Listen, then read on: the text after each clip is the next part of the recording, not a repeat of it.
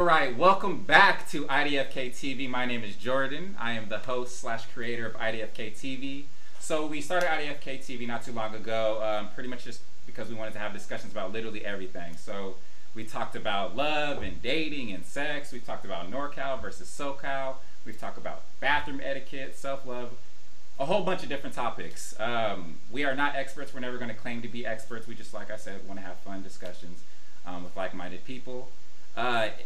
Most of our topics are going to be decided by our guests. So Kayla is going to be leading this discussion. But also our topics are decided by you, our viewers. So if you are in the chat, feel free to comment, leave a message. We'll be happy to respond or maybe have a discussion in a later episode. We are IDFK TV on all platforms: Instagram, Twitch, Twitter, YouTube, TikTok, whatever else is out there, we have it. But without further ado, let's go ahead and introduce our guests. We're starting. Kayla, go ahead and introduce yourself. Hey, I'm Kayla. I am a therapist, but I will try not to get too therapist-y. So if y'all feel like I'm getting there, just say a code word or tell me to stop. And what's the code word? What's the code word? Pineapple. Pineapple. All right, I will take. Yep, that's good. When I hear it, I'll know to quit therapist mode. So. And then another guest, Michael. Go ahead and introduce yourself. Hey, so I was invited by Kayla. Kayla's actually my former boss, but before that we were friends. Yeah, I'm excited to be here. This is my first time doing a podcast. I'm excited. All right, and Michelle. Hi everybody, I'm Michelle. I was a former guest. And that conversation we had on a different podcast was about NorCal versus SoCal. So I ain't watched it yet. NorCal 1. Go watch it. It's on YouTube. And but yeah, Yessie. so I'm a former guest returning. Hi everybody, I'm Yesenia, or Yessie, whichever you want to call it. And Aaron. What's going on, everybody? My name is Aaron, or AC. I'm going by both today, whatever you want to call me. I am a co-host here at IDFK TV. Wonderful to have everybody here, all the guests, all the viewers. Thank you for coming in and chiming in, sending your comments, whatever it is. So thank you for viewing. All right, and Kayla, we'll let you take it away. Oh, thank you. So we are here today to talk about mental health, and of course we know that it's incredibly broad, and we could spend 1,000 hours talking about all of the different things that entails, but I don't think y'all had like a specific thing that I was told that was going to be talked about, so I thought I just would open it up by asking each of you what you hope could be discussed today, what you were looking forward to, what the first thing that popped into your head when you knew you were going to be a part of it was. So we'll kind of just hopefully be able to get some themes out of that and just go from there. So whoever wants to start, what did you expect from today, or what do you hope we'll touch on? Host Jordan. Oh, I was gonna say, you look like you were about to say something. So for me, for me personally, I want to discuss just the stuff we don't really think about, that the regular person just walking down the street might be suffering some type of, mental health disorder that we don't really think about, I want to discuss pretty much how to identify some of these things and how to help somebody who might be going through something and maybe just doesn't show it. And for those people who are dealing with some mental health issues to, hopefully seek help or hopefully listen to this and get something that helps them, handle all of that mental stress. All right, Aaron, co-host. All right, bet. You're right. When I first thought about, when I first heard that we were going to be doing a mental health segment, I just wanted to really hone in on not just the different types of mental health, but just helping diminish, the effects, or make somebody like feel comfortable. How do we make somebody like feel comfortable seeking help, and how do we help somebody maintain that whole process, because people will actually go seek some help, but then they just kind of like fall off with it. Like, how do we help them like kind of maintain and stay in the process? Mm-hmm. Yeah. So how do we help people have that sustainable, like, long-term change versus just like the quick, Yeah. here's this thing that you need today versus like, here's this thing that you could use forever type of thing. Yeah. Mm-hmm. For me, the first thing that came to mind when I heard the topic was mental health was how to navigate taking care of your own mental health as well as relationships and friendships. So yeah, Very good. I think a big important thing when like just hearing that the topic of mental health was coming was that this conversation can help also open up the doors for normalizing the acknowledgement and the identity of what mental health is, because everyone overlooks it.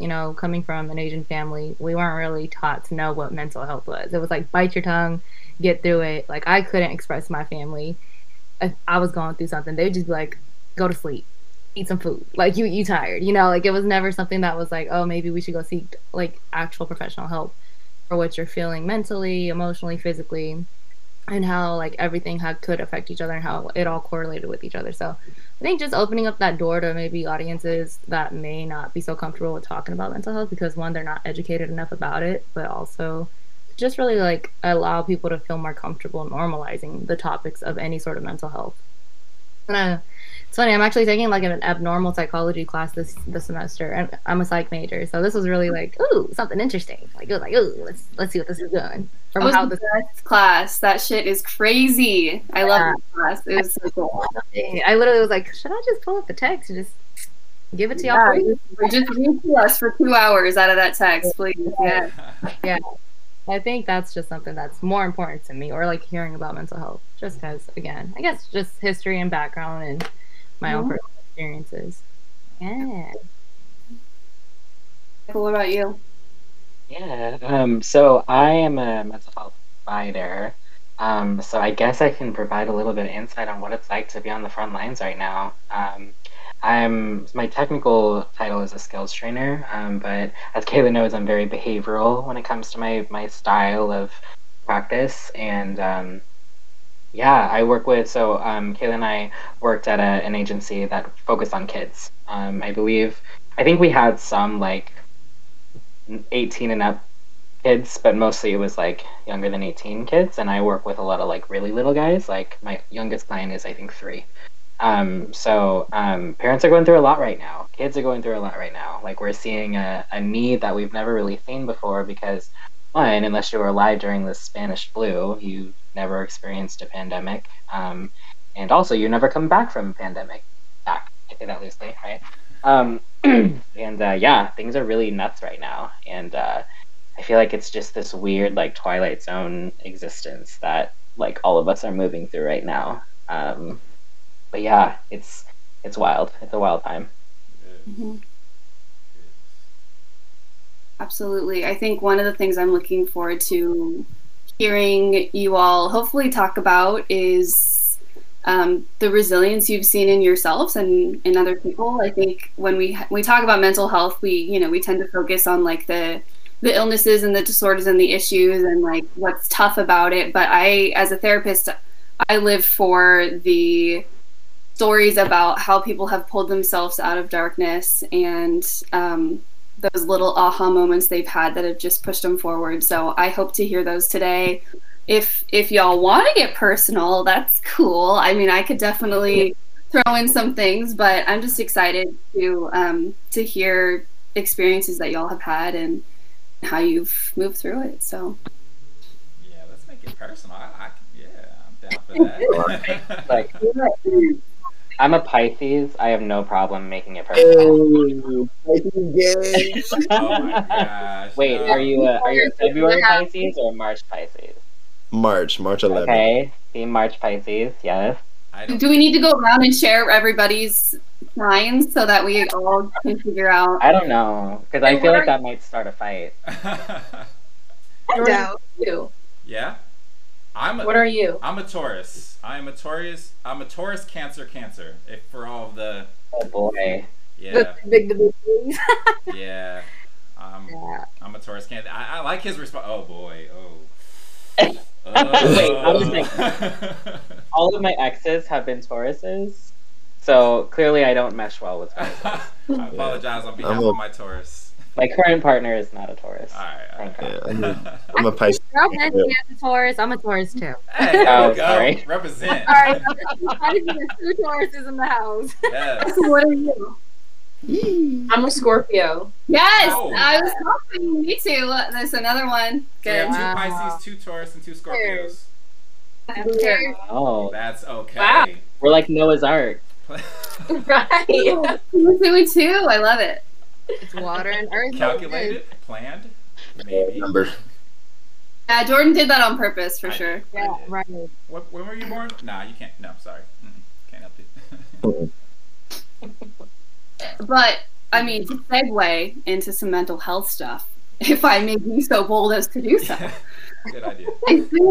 I think a couple of you had mentioned, like, how do we even start the conversation within ourselves and for other people when we're walking through the world? And I think it starts with understanding yourself first, whether it's your star sign or whatever they're called, or it's, you know, your family of origin, where you come from, you know, how you were socialized as a kid, whatever, your current environment. Like, I don't know if we can really start to talk about other people until we can look at ourselves and be like, okay, this is what I'm coming to the table with, and this is what I have to examine first. Right. So I think it's great that we all know each other's signs now, because we did the work and now we can talk about other people. We're a little So closer now. Absolutely.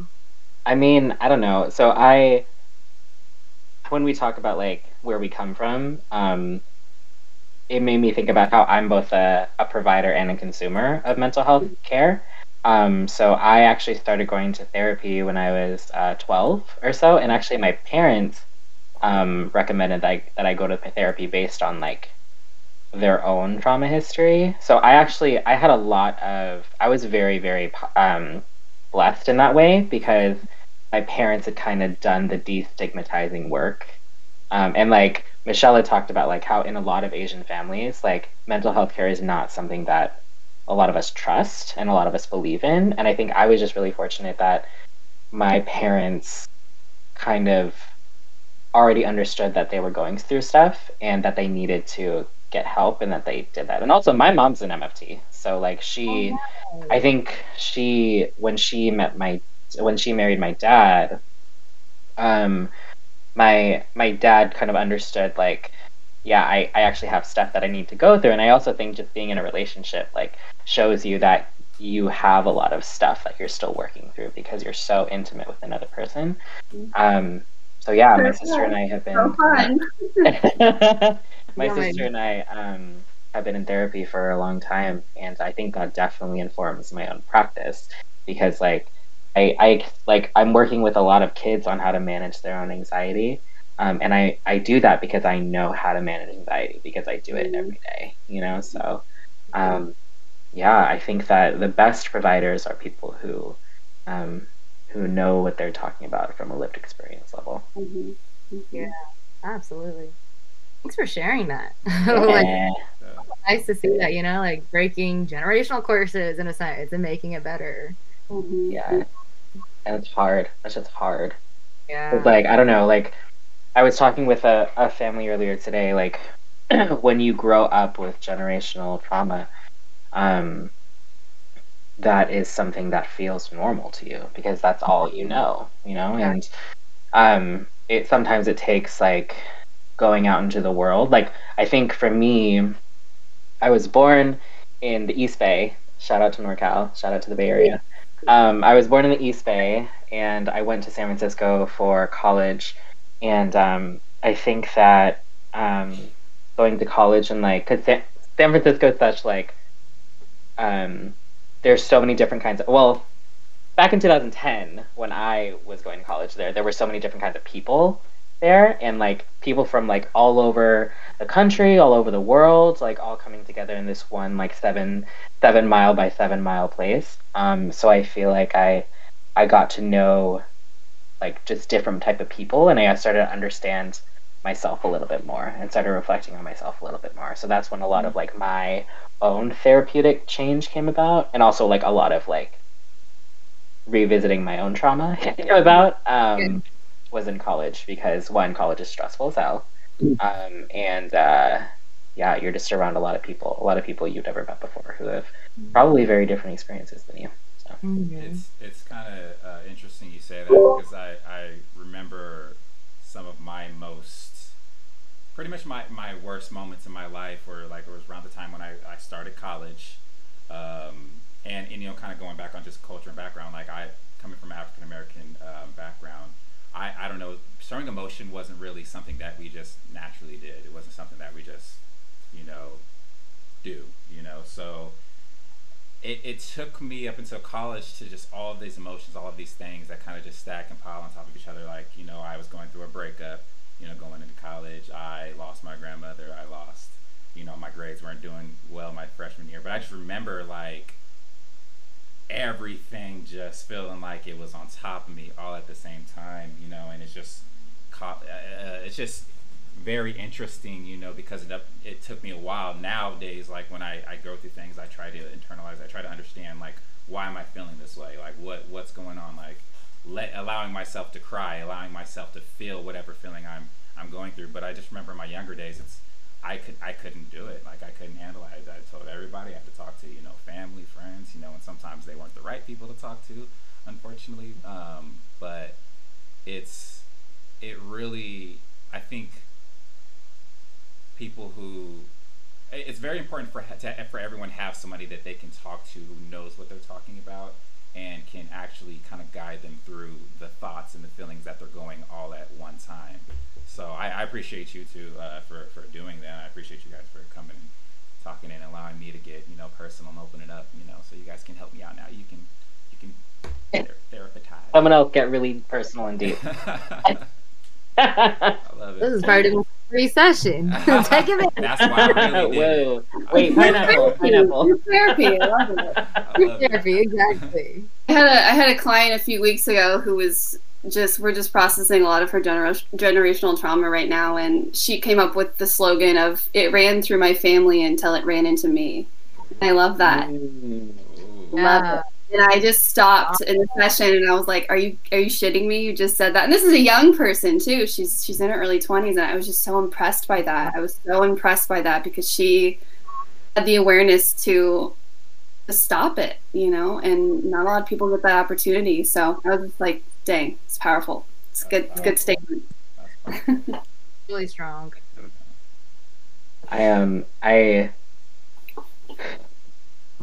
I lost my train of thought. Sorry. Whatever it was going to be so profound. It just I know. I was ready for it. Yet. The universe wasn't ready yet, Michael. It'll come back to me.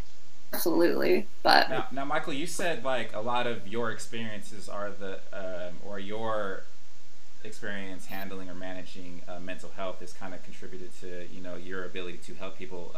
Kayla, would you say that's like similar for you, or like what kind of guided you to this career? No. Oh my gosh, yes, Jesus, I could talk about that for 5 years. So let me just start. In 1914, there was a man in Kentucky, and he was a police officer, and he decided that he wanted to have a little bit more power than being a white man in 1914. So he said, I'm going to be a police officer, and I'm also going to start this new church called the Gospel Assembly. Fast forward a couple of decades, and the Gospel Assembly got traveled over here to California, and with it, my hillbilly families came as well. So this is how we landed on the West Coast from the Appalachian Mountains. So, yeah, that's like my origin story, basically. I come from very racist, sexist hillbillies who are literally still in what's considered a cult in the Bay Area. It's the Gospel Assembly, started in Redwood City. So I have very interesting, I talk about it for 10 years, very interesting family members. I have always been an observer in my life, and I feel like I'm the furthest removed from the cult and the furthest removed from the damage and the trauma. And so I have my mom was the first of her generation to leave, and I'm the youngest child of hers, so I'm just like separated a little bit more. But yeah, so observing that my whole life, I was like, this is so interesting, but also super fucked up. Like, what is going on? And so I've always just been attracted to hearing people's stories and figuring out why they do the things that they do. And then, you know, of course, because I'm related to these crazy people, my own genetics, you know, didn't serve me super well in that area either. So I you know, I've struggled significantly with anxiety and depression in my whole adult life. And I was recently diagnosed with ADHD, which has been a huge relief to me because it explains so much. So I feel so freaking lucky that I found this career because I am kind of obsessed with it. And it's not in like a workaholic way. It's like I truly find so much joy, and I feel super lucky. So this stuff is my jam, and it absolutely comes from me having this experience and being an observer and lots of generational trauma and all that kind of stuff. So hell yes. I feel like that origin story can be a movie. Like, you can put that in a book. Like, I'd watch oh my that. God. I'd pay for It's that. wild. It's wild, y'all. I still have family members who are in it too. It's so crazy. I've never even heard of gonna that. be a That's whole- so interesting. It's gonna be a whole documentary. It's gonna be a whole documentary. I do agree. anyone- I think the best mental health providers and the best clinicians are the ones who've done the work. And you can get some weird mental health providers, and you can get some folks who really just like the control, and they like the, I don't know, I don't know, it's weird. And of course we have you know, like a lot of obviously systemic problems. Like, I'll take a backseat on that conversation and let y'all go on that, but y'all know, like, people are scared. People are scared of mental health providers. They're scared of social workers. They're scared of anybody in that position. So Especially in the like in the, at least in the African American community, because we don't want to, like, we don't trust, like, it's like something that we don't trust, whether it's health, whether it's mental health, physical health, whatever. It's like, I'm not going to you if I don't have to, like, you know, which is unfortunate because there's so, like, and it's straight, like, there are so many benefits to just see, and it's not just like you have to be considered like crazy or anything. And I know that's like the stigma or like the stereotype behind it, like, oh, this is just for crazy people, you gotta have, but in reality, like, every single person can benefit from talking to somebody and just verbalizing your thoughts and the feelings that are going through your head. I just feel like it's so important, and it sucks that it does have that negative, you know, connotation to it. So yeah, you're absolutely right. I think that it's unfortunate, and you like, sometimes people will wait until it's literally so bad that, like, they need to talk to someone before something even worse and permanent happens, you know? And I wish that it wasn't that way in our culture, because, like, Kaylee can probably speak to this, but, like, the sooner you intervene, like, the more likely you are to see success and see, like, positive outcomes with mental health care. So, like, I don't know, I appreciate, I mean, I was a very angsty teenager. Like, Evanescence was my whole vibe when in like 2000 whatever. Like, wake me up inside, you know.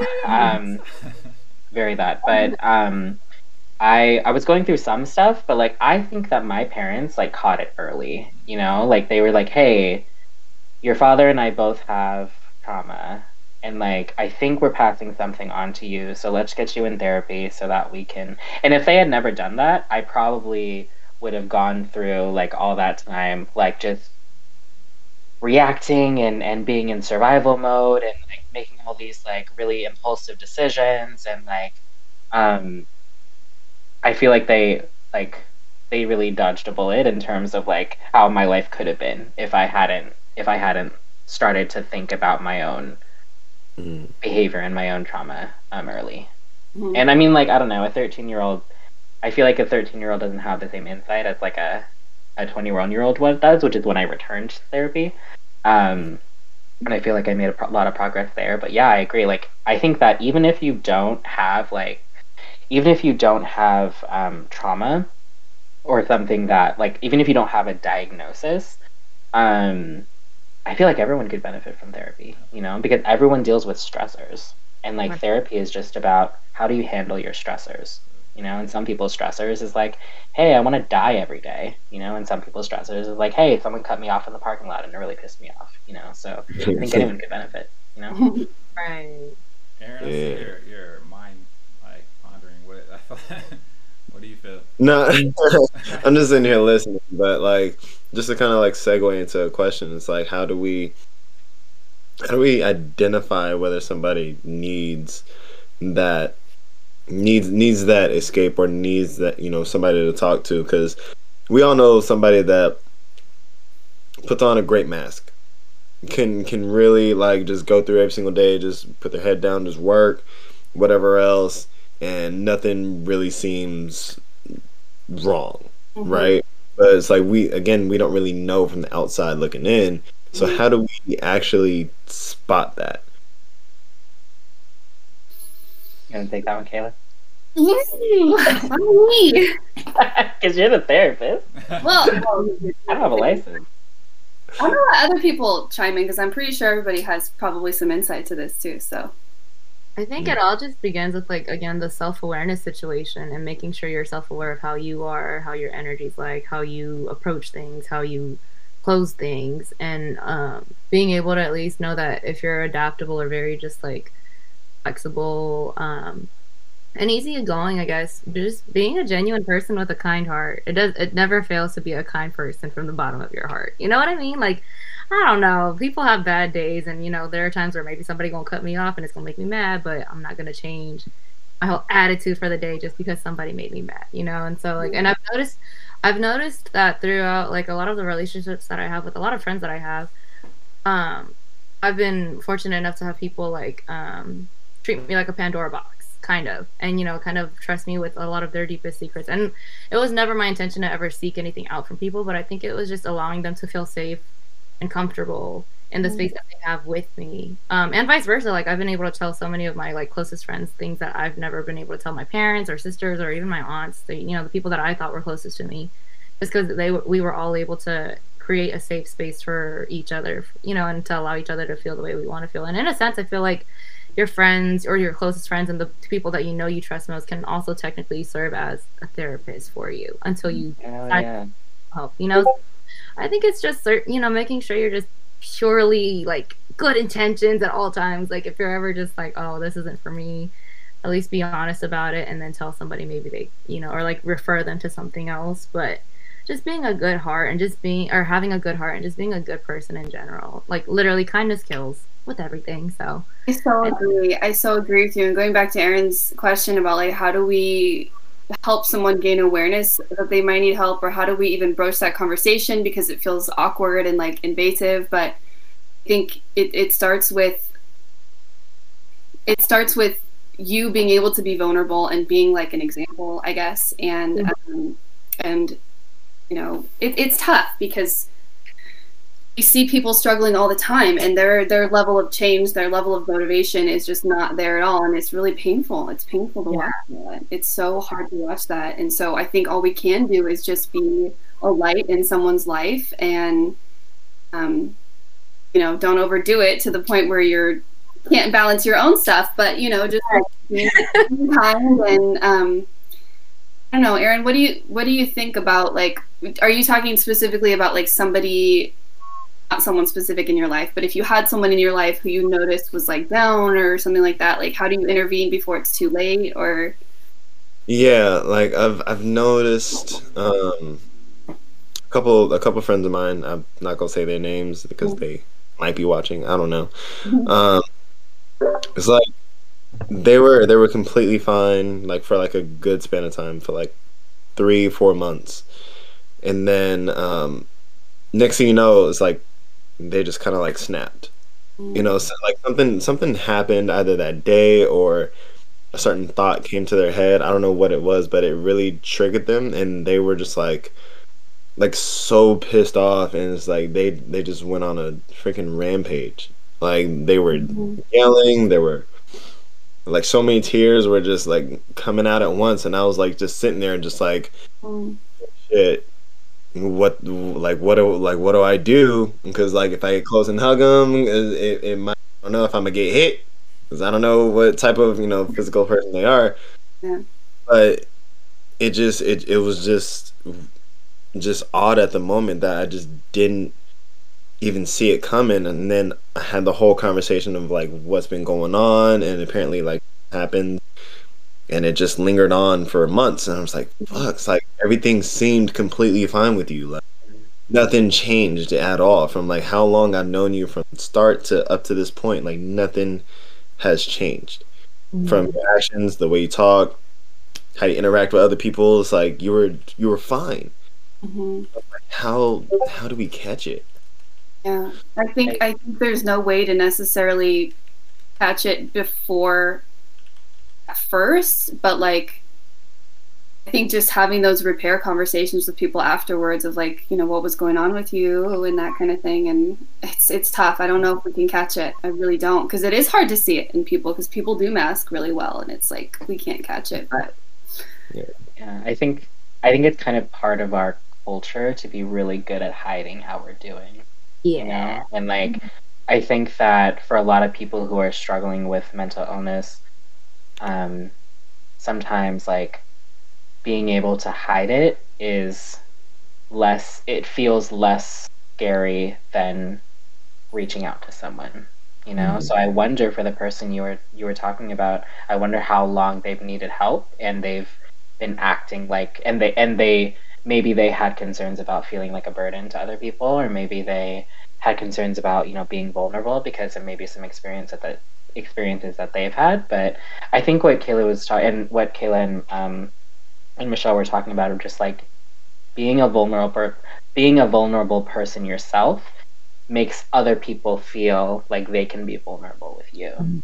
You know? So like I think that's another thing about our culture, is that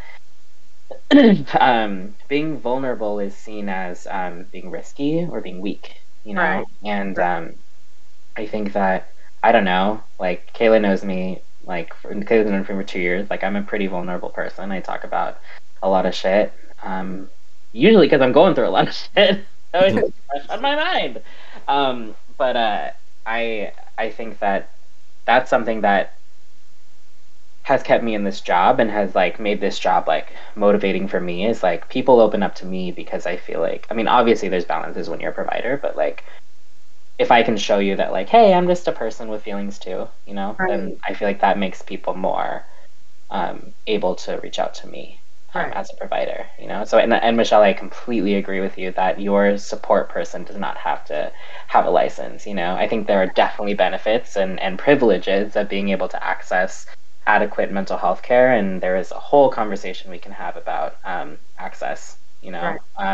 But like, your therapist could be your homie, you know, your therapist could be your sister, your therapist could be your mom. And for a lot of us, especially people of color, especially, you know, I'm a first generation American, that's what it had to be for a long time, you know, and we didn't have the option of having our insurance pay for our therapy, you know, because for a lot of people, that's not a reality. And, you know, I think it's important that we all have, if it's not a therapist, that we all have someone that we can confide in. And, you know, for me, I'm also a queer person. Hi, hello.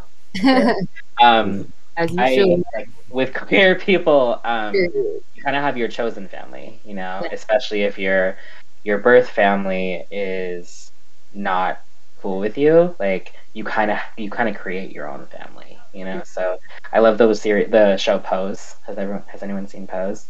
Oh. Dang. Okay, so watch Pose. It's on Watch Netflix. now. It's on, I believe it's on Netflix, but it's originally from FX, and it's all about like how these queer people of color in New York kind of created their own family together through like the voguing scene. Yeah, like your family could be, or your therapist could be your friends who have then become your family. You know? So. I think it's also important just to remind people that you're only human. There's no, you know, right, wrong way to act. Like, you know, like, so I feel like just being able to remind everyone, like, things happen, it's life. We all live different lives, but we all also have similar experiences. To only remind them that you can only do so much as you are. So, to not always be so hard on yourself. Because I mean, I know like growing up, my parents have always just been hard on me. My family entirely, like on grades, on extracurricular activities, on everything. Like get to it. Like I never remember, or I can't ever remember having not like once having a break on anything until I hit my college years, where stress was really starting to get yeah. And then like and then I went through like a dramatic just a whole like horrible experience with like a 6-year relationship that really brought me down to like one of the lowest points that I've ever had to go through. And I was just like, how do I handle this? Because I was never once like one educated about it when I was younger, but two, I was never like exposed to anything like that. So it was just like the most confusing years of my life. Luckily I had like the support system that I'm blessed to say I have to this day. Oh my goodness, I love my people to death, like my family and friends. But like it was just like having those support people again, and not necessarily having like like I remember some of my coworkers were actually like like maybe you should go seek some actual like professional help, and I was just like, no, I don't want to, because I was taught and raised to just bite my tongue and get through it because you can fight through it. But having the support system I had, it was just very significant as to like how I was able to get through a lot of the mental health issues I never once knew I could actually experience. Because again, I think it's important that it should be taught a little more in school, from like primary school to up until like high school. You hear like there's a counselor there, but everyone thinks it's like an academic counselor. Like you never once hear like, oh, if you have any like stresses or anything like that, to go ahead and go and talk to somebody. And I know teachers and professors are always like, if you guys need to talk to anyone, like you guys can reach out. But again, we're not taught to do that when we're young. They're just like, do your homework, go home, go play, whatever. Like there's never like anything that really signifies like, oh, if you are like mentally like confused, come seek here, or like help here. It's just kind of like we're here, but so I think it was just it's definitely something that I feel should be taught a little more in school before like hitting college years, and you're like, oh, maybe I'll take psychology, and then really learning like, oh shit, this shit's deeper than what it is, and it's way more normal, but we don't know how to say it's normal because nobody speaks about it. I think going back to what Aaron was saying, of like this situation that you shared, Aaron, is such a great example, because it shows that we need to be able to regulate for our friends in those moments. They need to be able to express it, but also like, what do we do after? And I think what you were saying, Michelle, about how we aren't encouraged to go and seek mental health. We have to be able to grow and say, hey, friend, I see a change in you. I care about you, and you deserve to have these things unpacked in a safe way so that it doesn't get to this point. And I think that is something that we have to learn how to do too, because it's super uncomfortable. So like in that situation, Aaron, I'm sure you handled it beautifully, but like if it was uncomfortable for you, you might have to ask yourself, what is stopping me from saying you need some support? Are they going to feel like I'm judging them? Are they going to feel like I'm trying to make decisions for them? But I think that is what has to happen. We have to be able to say to each other, I see your darkness, I see your struggle, I see this boiling up inside you, and I don't want to lose you, and I don't want you to explode. So let's figure out how to get you some help. And I think that's really hard for us to do, for sure. Mm-hmm. Why do you think it's so challenging for people to say those things? Why is that such I think we just live in a society that's very much like, take care of yourself. You don't need other people. Don't assume other things about people. Like they're on their own. You worry about yourself. But it's a huge thing that's missing. If we lived as like a true village, as we should be, we would all be looking out for each other in so many ways, not just the tangible ways like shelter and food and stuff like that, but we would see each other and recognize pain, emotional pain. And we're not, the world is not built for that, so I think we have to change it, and it starts with us. It starts with one person, Yeah. I definitely feel like there are a lot of people, a lot of times we're very uncomfortable in those situations as well. Like, a lot of times when something comes up, or our immediate response is just like, I don't know, if we don't know what to do, we're just going to freeze, or we'll try to avoid it, or try to, might say the wrong things. It's like when you see somebody going through stuff, or in an argument with, somebody like their significant other, a lot of times instead of, trying to stop or intervene or try to help out, we're like, okay, well, let me get the hell up out of here because this is my problem. Yeah. Like, let me I don't know what's going on. I don't know what's going on with them, but it's not me. So, hey. So, yeah, that definitely, I feel like that discomfort with being in those types of situations or handling those things. It's not. I don't think it's easy. I don't think it's easy to be in that situation. So I understand it from that standpoint as well. Yeah. And I think a lot of people try to like depend on themselves too much, and I think the media has a lot to do with that as well. A lot of people try to say like, oh, I don't need anybody, like I never need anybody. I have me. At the end of the day, I'm the only person that has me, and I think it's actually quite the opposite. I think being aware and knowing that you need people is actually something beautiful. Like, you know yourself and you're aware that you actually need to speak about, you know, like what you're going through and talk to somebody and get things off of your mind and not just harbor all of these feelings, because you're harboring all of these feelings and you're going through different situations every day until one day something triggers you so bad that you blow up, like Aaron's example with his friend. Yeah. And so I think knowing, like, back to what Michelle was saying, knowing yourself and, you know, knowing who you are and the fact that you do need help sometimes and that it's okay to need help, you're not alone, that you have people that care for you, is a big part. for sure. And I can't talk too much about my cases for confidentiality, but the cases that have the best outlooks are the clients who have the best outlooks are the ones who have a lot of community around them, and the ones who take a long time to see any positive growth are the ones who are very isolated, the ones who usually are poor, the ones who are like the single moms, the families of color, like the ones who are isolated from the rest of their family. Like it's almost impossible to make changes in that situation because so much of healing and so much of growth is connection. Mm-hmm. You know, because so much of our trauma comes from disconnection, right? And so much of our trauma comes from crappy relationships and crappy interactions we've had with people, you know? So I mean, you kind of need, it does take a village. Like if you find connections with people, however that may be, then you're more likely to just have more healthy outlets to support yourself and to get support. Like college was a really stressful time for me because there were so many things going on. But I also met like some of the best friends that I have, you know, and I mean, I lived with my roommate who was in my sociology class freshman year of college, right? So, Ooh, Lord, that's a strong relationship. yeah, Strong.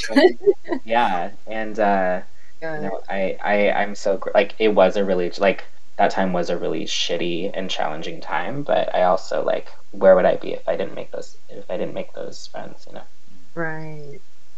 Yeah, kind of going back to, you know, my experience with college. I remember that when I was going through a very, very hard time and I was just pretty much breaking down. The only, like, I'm so thankful. Kevin, he was my freshman. He was a junior in college and I was a freshman. If I did not have him around and some of my other friends, I don't know, I would have dropped out for sure because I was trying to drop out, you know, and like he wouldn't allow it. My family wouldn't allow it. So it definitely, having that community, having that support system, having those people that are, you know, don't want to see you lose, that want to help you win. It's very important to have those people around. And I same thing, I would not have made it this far if I didn't have those people. So. I'm trying to think like of the people that I went through or went to whenever I had like something going on. Like I've been to so many different colleges. Like I've been to like 6 in total. Like I'm at Sac State now. I think Sac State is my 6th college. And back in my freshman year when I was in the Bay, I went to Cal State East Bay out in Hayward. I think that was my lowest point because at that point I was dealing with, you know, identity issues. Like at that time I was just an athlete. I was there on a basketball scholarship and that's the only reason I was there. That's all I had going on for me up until that point was just basketball. And a professor had asked me, he's like, "Who are you?" And all I could really say was a basketball player. And she was like, "Well, is that all there is to you?" And I didn't know how to answer it. and that kind of like fucked me up for like months and months. And I think the only person I could go to at the time, or I thought I could go to, was my coach. And I think that was the only person I had in my corner, because you know, as an athlete, like, we kind of have like family members for just like, just handle your business out there. Like, you're there to play ball, just like handle it, go through it. You know what I'm saying? So thankfully my coach was able to understand what I was going through, and kind of help me kind of navigate how to find out bits and pieces of myself that I needed to find. So kind of my sophomore year of college, later in the season, I had, given up my scholarship. I stopped playing basketball for like a good amount, like probably like 5 months, and I was able to kind of go back to playing at another college and kind of like regain my love for basketball, but with a different sense of like who I am. So yeah, like what you guys were saying, just having like certain people in your corner. It takes a village, but just having certain people, in your corner can always be like very helpful. Yeah. Oh. Thank God you had that, coach. Yeah. Thank God. But it took a while. Like, it took a while. Like, at that point, I was like 18. Oh. 18. And I was like, sheesh. I was a freshman in college, so it was tough to talk to anybody, because I didn't feel comfortable going to family and talking about it. I tried quitting basketball before, and it didn't go well. So, and I tried talking to teammates, and that didn't blow over very well. I just ended up getting teased at the end of the day. So, just the amount of time it takes to say, fuck it, I need to talk to somebody. It may be my coach, it may be somebody living in a dorm right across the hall, or it may just be an actual professional therapist. So it takes a lot, and it's so much energy, and so much of like dropping one's pride. And so for anybody out there that's viewing, if you're kind of like holding off on seeing a therapist or talking to somebody, you may have to really reevaluate yourself, and have to really drop your pride and just be like, what, this can help me. So yeah. You kind of talked about it was you were 18, it was your first year. I think when you first transition to college, it's like a very, very challenging time. One of our viewers commented, Gala something gray. I remember when I went to uni, I was so focused on my transition more than academics, but I have never regretted it. Interesting, yeah. So you focused on the transition more than academics. Yeah, I think there came a point where I wasn't focused on academics at all when I first started. Yeah. Like, still not there. I was never a great student. I went to grad school and I was still a horrible student. I don't know what the hell I was doing, but that transition, still figuring that out. And yeah, so I feel that. Thank you for sharing that. I like that comment, because I think when we turn 18 or when we graduate high school, there's something that messages to us that we're done developing. I mean, when we really think about it, we know we're not, right? Because we can always evolve and grow, but there's something like, okay, you did it, you did the thing, now go do the other things you're supposed to do. And I think what's important to recognize is that there is developmental stages, literally in psychology, until you die. You're always in some kind of stage of development and growth. And I think we get stuck when we turn 18, and those early college years and the early 20s are just like, okay, I'm going to do what I got to do because I am who I am. And it's like, no, you're not. Not at all. So much more to do. So I appreciate, and I'm glad that person was able to focus on the transition and just being open rather than tunnel vision on the academics, which don't matter. My favorite part is when he said, I never regretted it, because sometimes regret, I've I struggle with that sometimes, just like getting over things that I did and just like learning to let go of some of that. So I really do feel that comment. Thank you once again for that. No regret. No regrets. Get it tatted, but don't really. Please don't do Get it. it tatted across the stomach. Yeah. Overgirt. That's what is it? What movie is that? What is That was shit. The one with- We're the Millers. Come on, Aaron. In the I think we're in We're the RV or Millers something? or something like that. Because I think it was the one where he had to like smuggle like drugs like across the border, but Jennifer Aniston was in it. We're the Millers. We're the Millers. Yeah, we're the Millers. There you We go. are the Millers. I actually haven't seen that. It was stressful. It was too stressful for me. I couldn't handle it. But I mean, I'm a baby when it comes to stressful movies, so I can't do it. Okay, actually, this is funny, or not funny, but it's interesting. When I watch certain shows or certain movies, if it has too much like anxiety or if it's too much suspense, I have to shut that shit off for like a couple days before I can come back to it. Like I was watching Squid Games because that's what everybody's doing right now. I was watching Squid Games. Like everybody else binged that, like, and I probably still kind of binged it, but I remember I'd watch an episode. I'm like, oh fuck no! Like, do I really want to put my heart through this right again? Like, let me put on Atypical or something. Let me put on Sex Education. Like, let me put something a little bit lighter. But yeah, like I cannot watch movies like that or shows like that. Jordan, I'm telling you, you have ADHD. That is an ADHD symptom. It is not a common one. Really? Yes, She's absolutely. been saying I It have ADHD. I'm about to go. I'm starting to believe it. That's why I have that. Because I could go into it and I could talk about it for 5 years, but that is totally a weird manifestation of a person with ADHD. Okay, all right. I'm glad It to hear also that. it also signifies that you're probably pretty empathetic as a person, just because like seeing people stress out outside of you causes you stress. Oh my Yeah. gosh. So, like, that's okay. hard. I think my partner's watching, whatever. So my partner is really into Real Housewives. All of the franchises. He's really into New York right now, Salt Lake City. Apparently there's hella tea. And like when I watch it and when I watch like the conflicts and people like shouting at each other, it like stresses me out. It's like, oh God, like I don't know, just like sit down and like have some tea and just talk it out. Like I don't like to watch people fight, you know. And I think that's why I became a counselor, so that I can help mediate, conflict. Right. But yeah, I'm an empathetic person, and I think you are too. And it's hard. Like I can't watch anything that's too stressful. Like I have Gilmore Girls on every hour of every day because that's my show. Although there are some stressful parts. You gotta have some shows like that to balance. Yeah.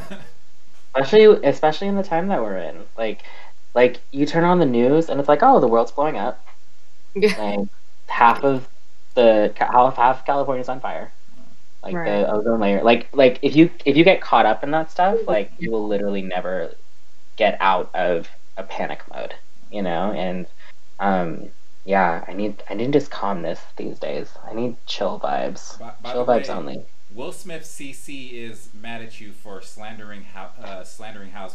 So that's my partner. Okay. I love the name, by the way. I love it. It's not. So that's.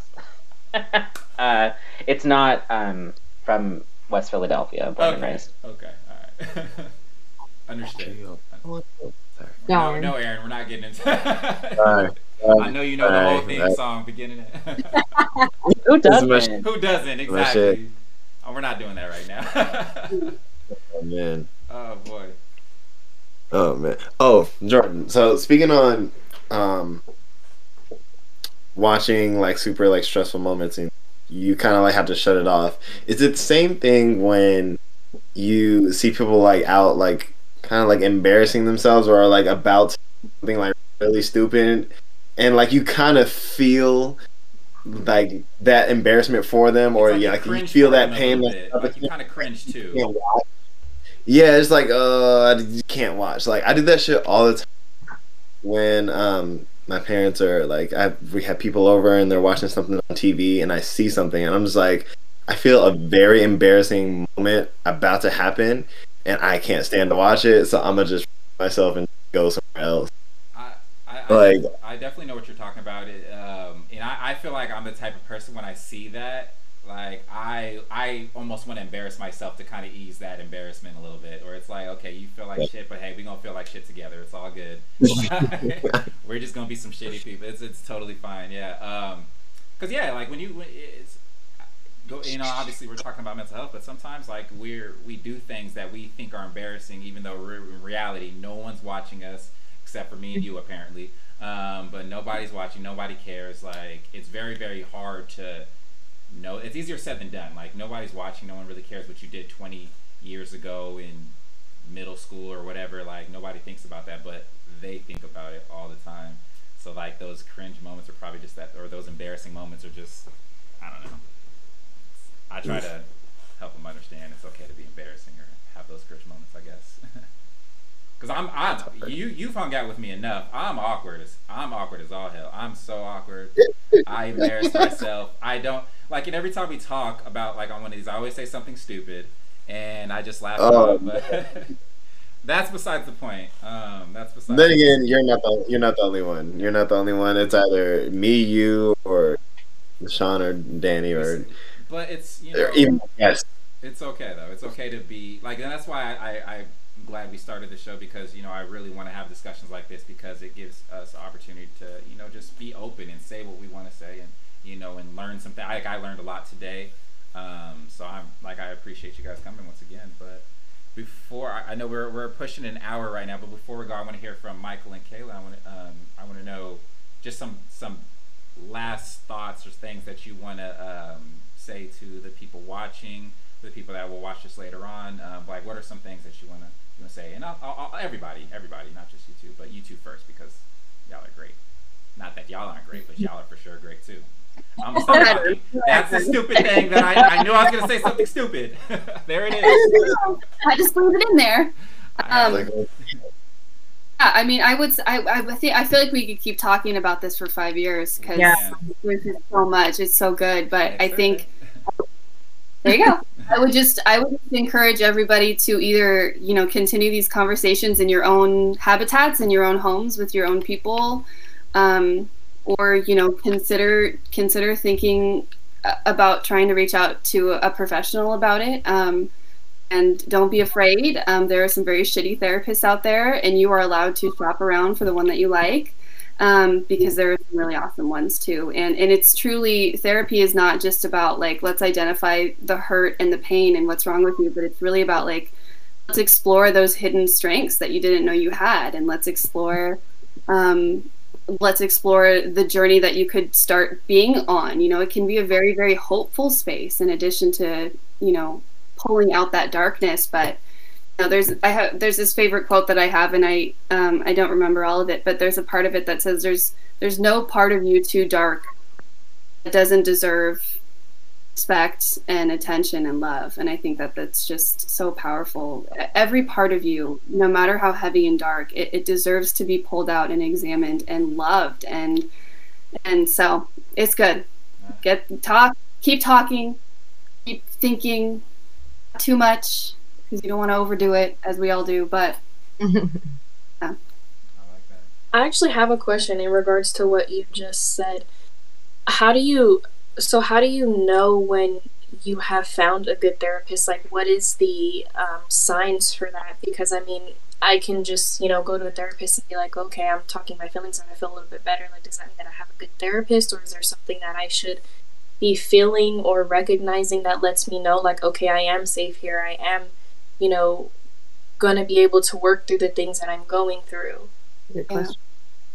I mean, it's tough to say, because I think every person needs something different. Some people need to be able to pull out their entire trauma narrative and kind of relive it to explore it and know it, and then other people are just like, I know what I have and I need skills. So it really just depends, but a good therapist will help you explore that. They'll say, do you want to pull all of these things out and examine them with me? Great, let's do it. Or they'll say, it seems like you've done a lot of thinking about this and you kind of know how it's impacting you. Let's go ahead and move forward and give you some skills. So it's really about finding a therapist who will have the skills to help you identify goals. And if it's just someone who just like lets you talk the whole time, my personal therapist doesn't do that. She is a very much like, you know, what's going on for you this week, let's explore it, but also let's figure out how we can move through it type of thing. So it really just depends. I say just trust your gut. If you feel like therapy, I will say this, when you start therapy, sometimes you feel shittier than when you started, because you are pulling out things and examining them, and you are admitting to yourself, wow, I do have depression, wow, I do have anxiety, that's shitty. So it's tough because you want to feel better, but you might also not feel better. So I don't know, it's tough to say for every person, but someone who listens, doesn't step in and try to explain, helps you just feel what you need to feel, and then, you know, supports you with the goals that you have for yourself. So it's tough. So I kind of like, speaking on that a little bit, I have had two like primary therapists in my life. One of them was like the one that I saw when I was 13, and I saw him until I was about like 23, on and off, like very intermittent. And then I started seeing another therapist when I was 26 until about I think last year.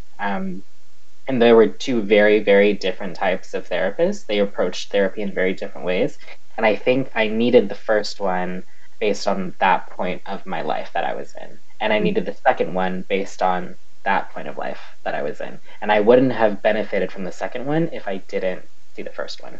Mm-hmm. You know, so your needs may change based on your age, like where you are in your life, and also like how far you've been into therapy, you know? So like sometimes you kind of run the course with one therapist, and you kind of like, a therapist can only use their own style, you know, because that's all they have. They only have one perspective, you know, and you kind of run the course with one therapist, and then you don't have anything left, you know, like there's nothing left for you to explore because that therapist has used their style on you, you know, so maybe you need someone else, right?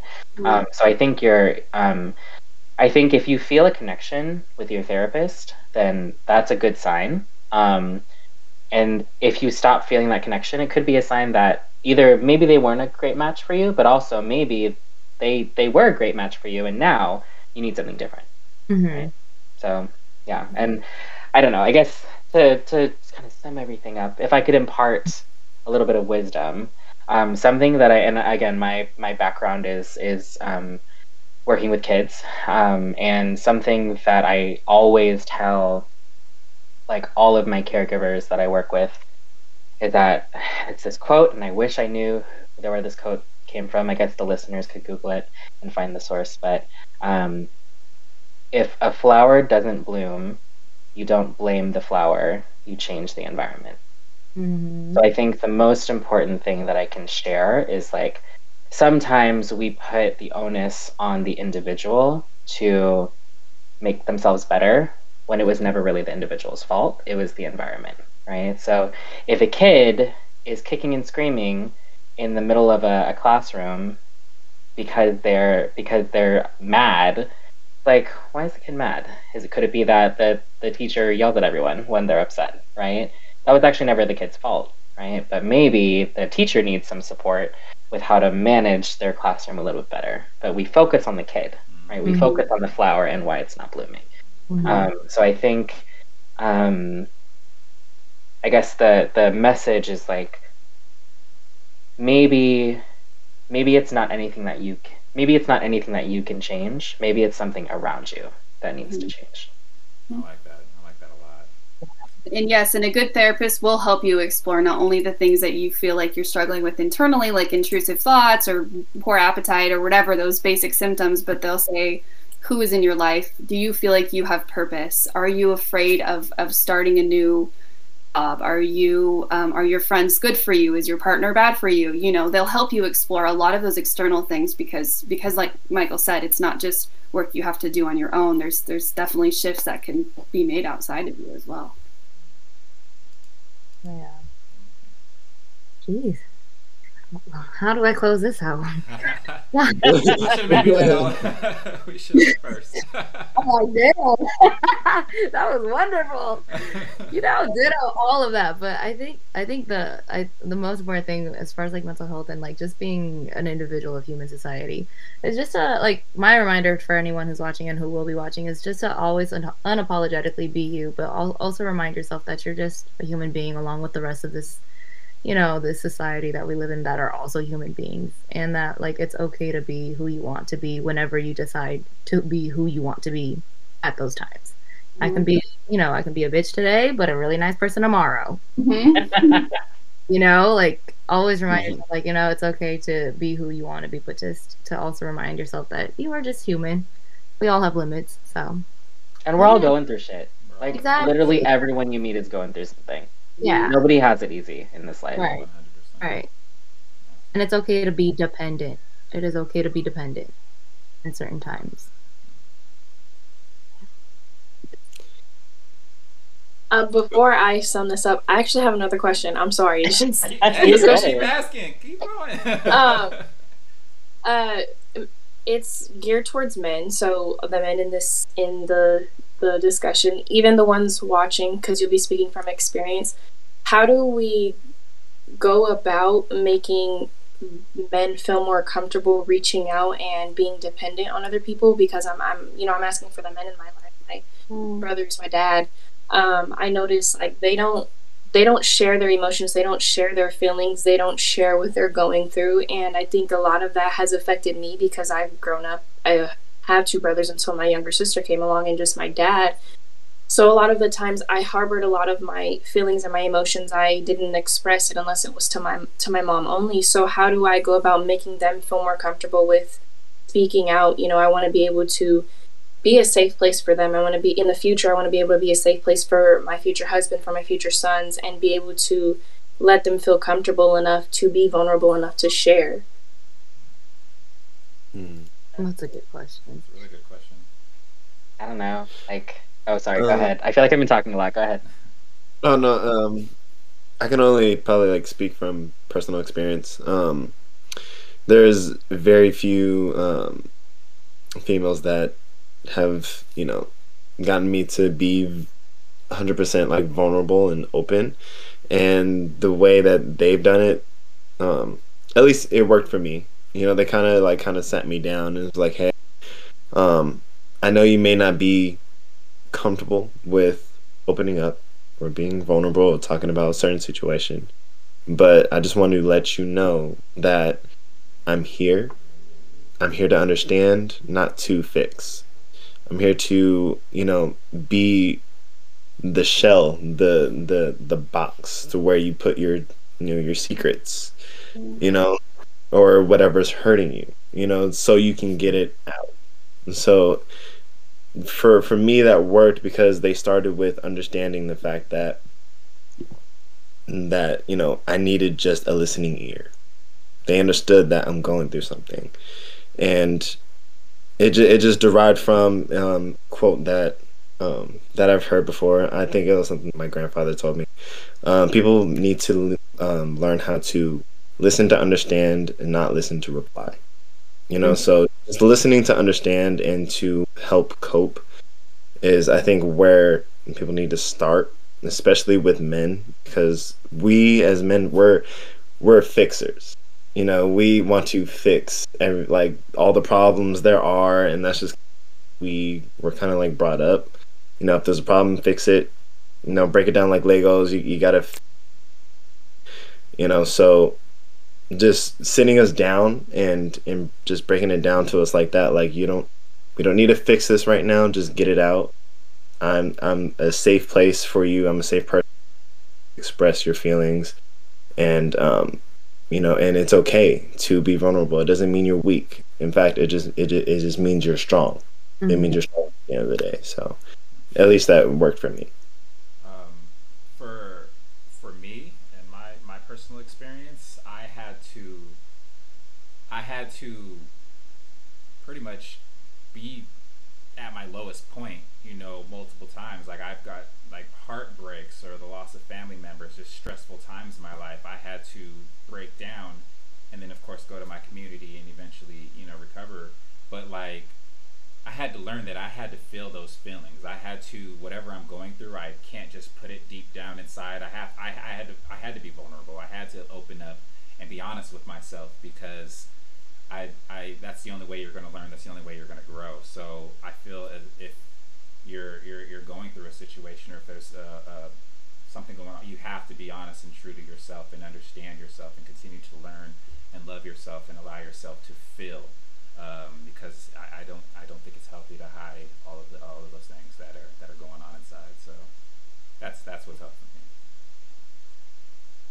Yeah, I mean, like, I'll say that, like, toxic masculinity is a bitch and a half, and it's something that is real in our society. And I think that, again, I never would have understood my own emotions as someone who was, like, socialized as a man if my dad hadn't done that work before me, you know? So I think what a lot of men need are role models of men who have confronted toxic masculinity within themselves.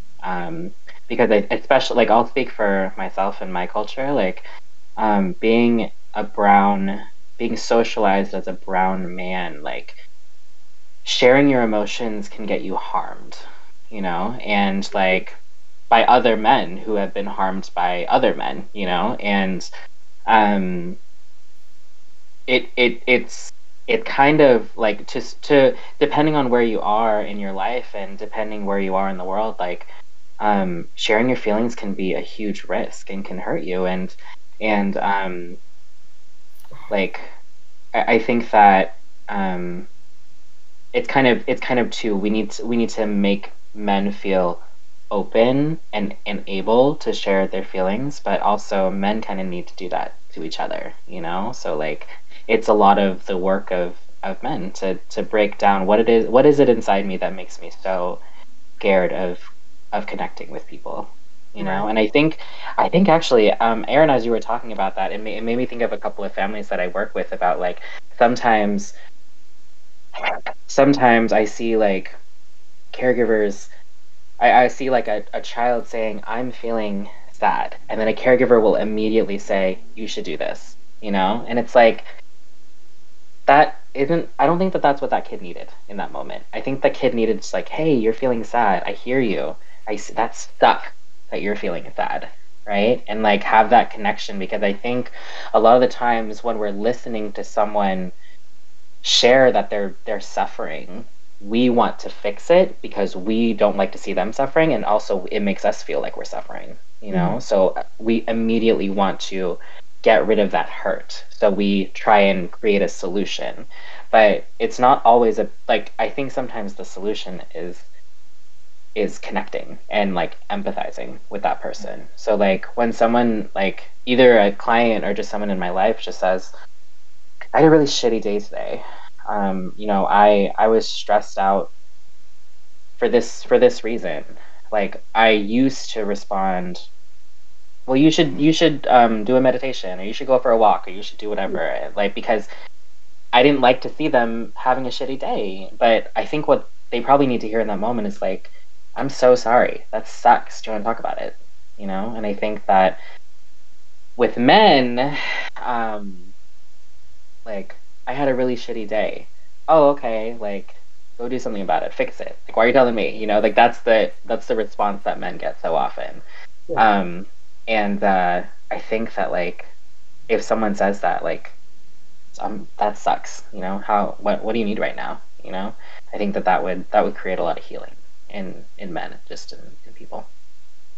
I think one of my, I'm not a man, but I'm going to talk anyways. One of my favorite type of clients is male population who are frustrated with the fact that they can't feel or they can't cry. And I've had quite a few of adult clients who are males who are just like, what is wrong with me? And one of my favorite things to do with them is to let them know that the very first thing that we all do besides breathe when we come out of our mamas is we cry.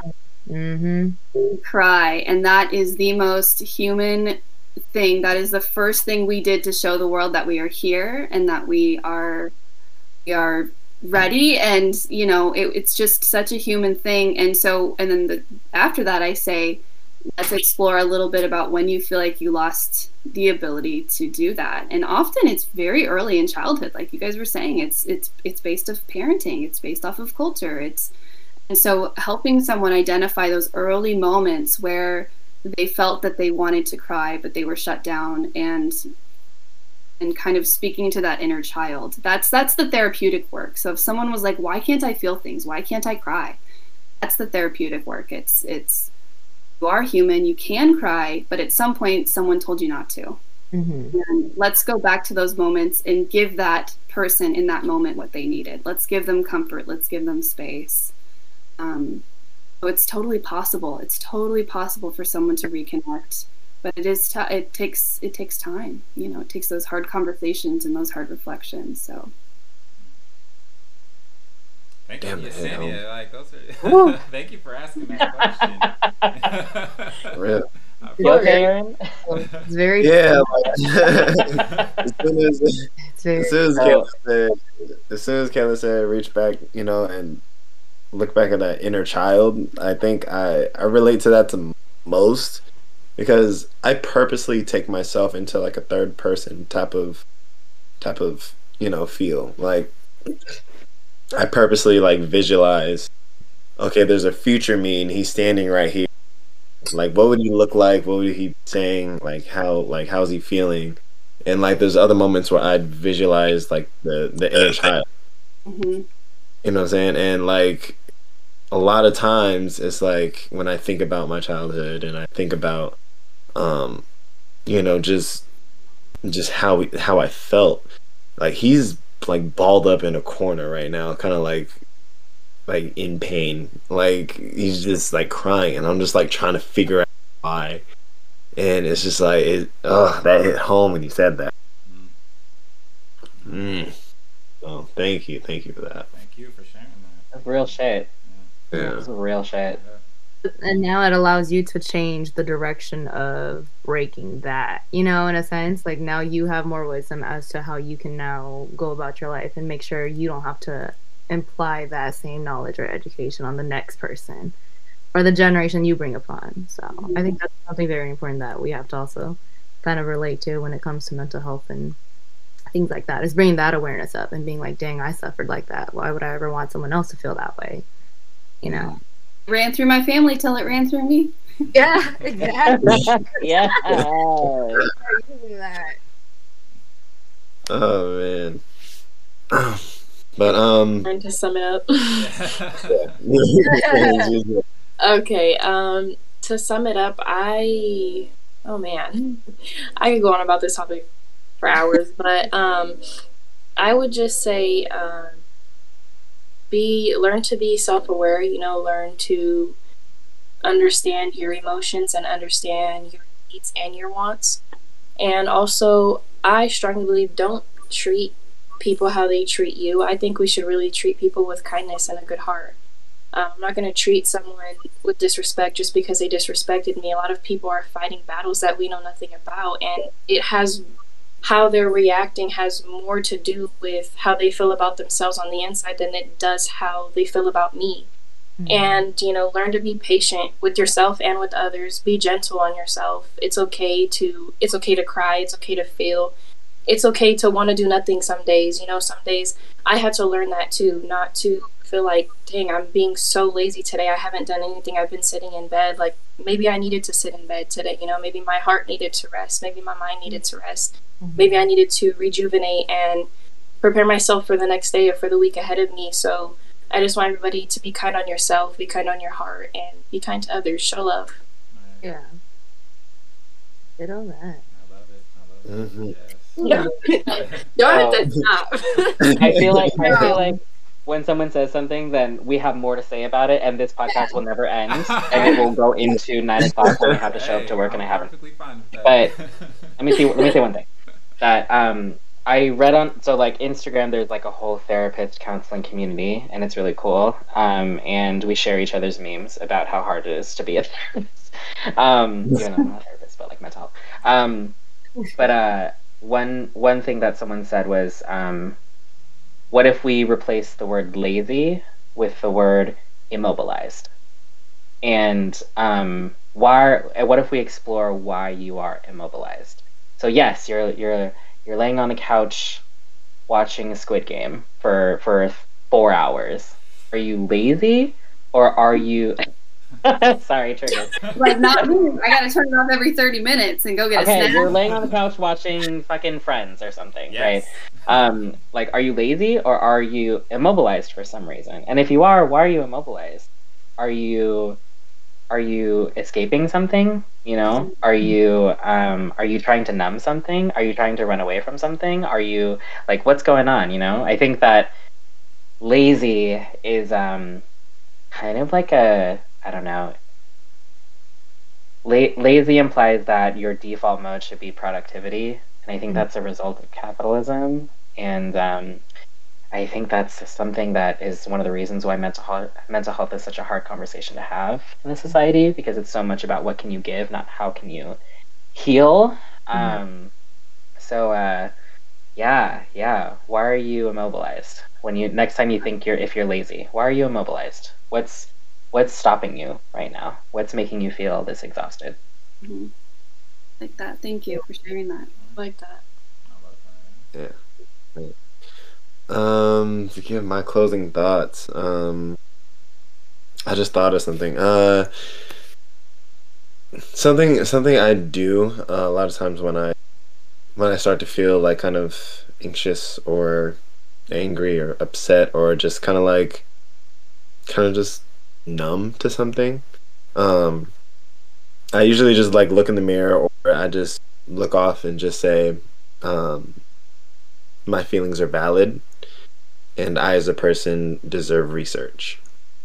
You know, because saying that I am valid, my feelings are valid, it just kind of puts in your head like, you know what, I feel this way matters. And just saying that I deserve research just kind of tells yourself, damn, I need water. It just kind of tells yourself that, you know, I need to research why I feel this way, and I deserve that. I deserve the time to look back and just kind of see where, you know, see what put me in this position, or like why I feel this way, or it's like, does it go deeper than what I may think it goes, you know? So, you know, say to yourself, you know, my feelings are valid and I deserve research. I like it. Yeah. I'll keep mine short and sweet. But a lot of you spoke about, you know, your community, the people you go to, your friends is helping you, and I'm gonna speak more so to those friends, to those community. If someone ever comes to you seeking help, you know, and even if you don't necessarily know what to say, just kind of being there and saying, hey, look, I may not understand everything, but I'm here to listen. I'm here to try to understand, and I love you. I believe you. Whatever you need, I'm here for you. So just be that friend, be that person you would want to go to if you were having problems. So just tell just try to be there for those people. And that is, I'm keeping it short and sweet. But thank you everyone for coming on. Like, this is such a great discussion. I enjoy this. This is IDFK TV. If you want to see this, we're going to put it on YouTube.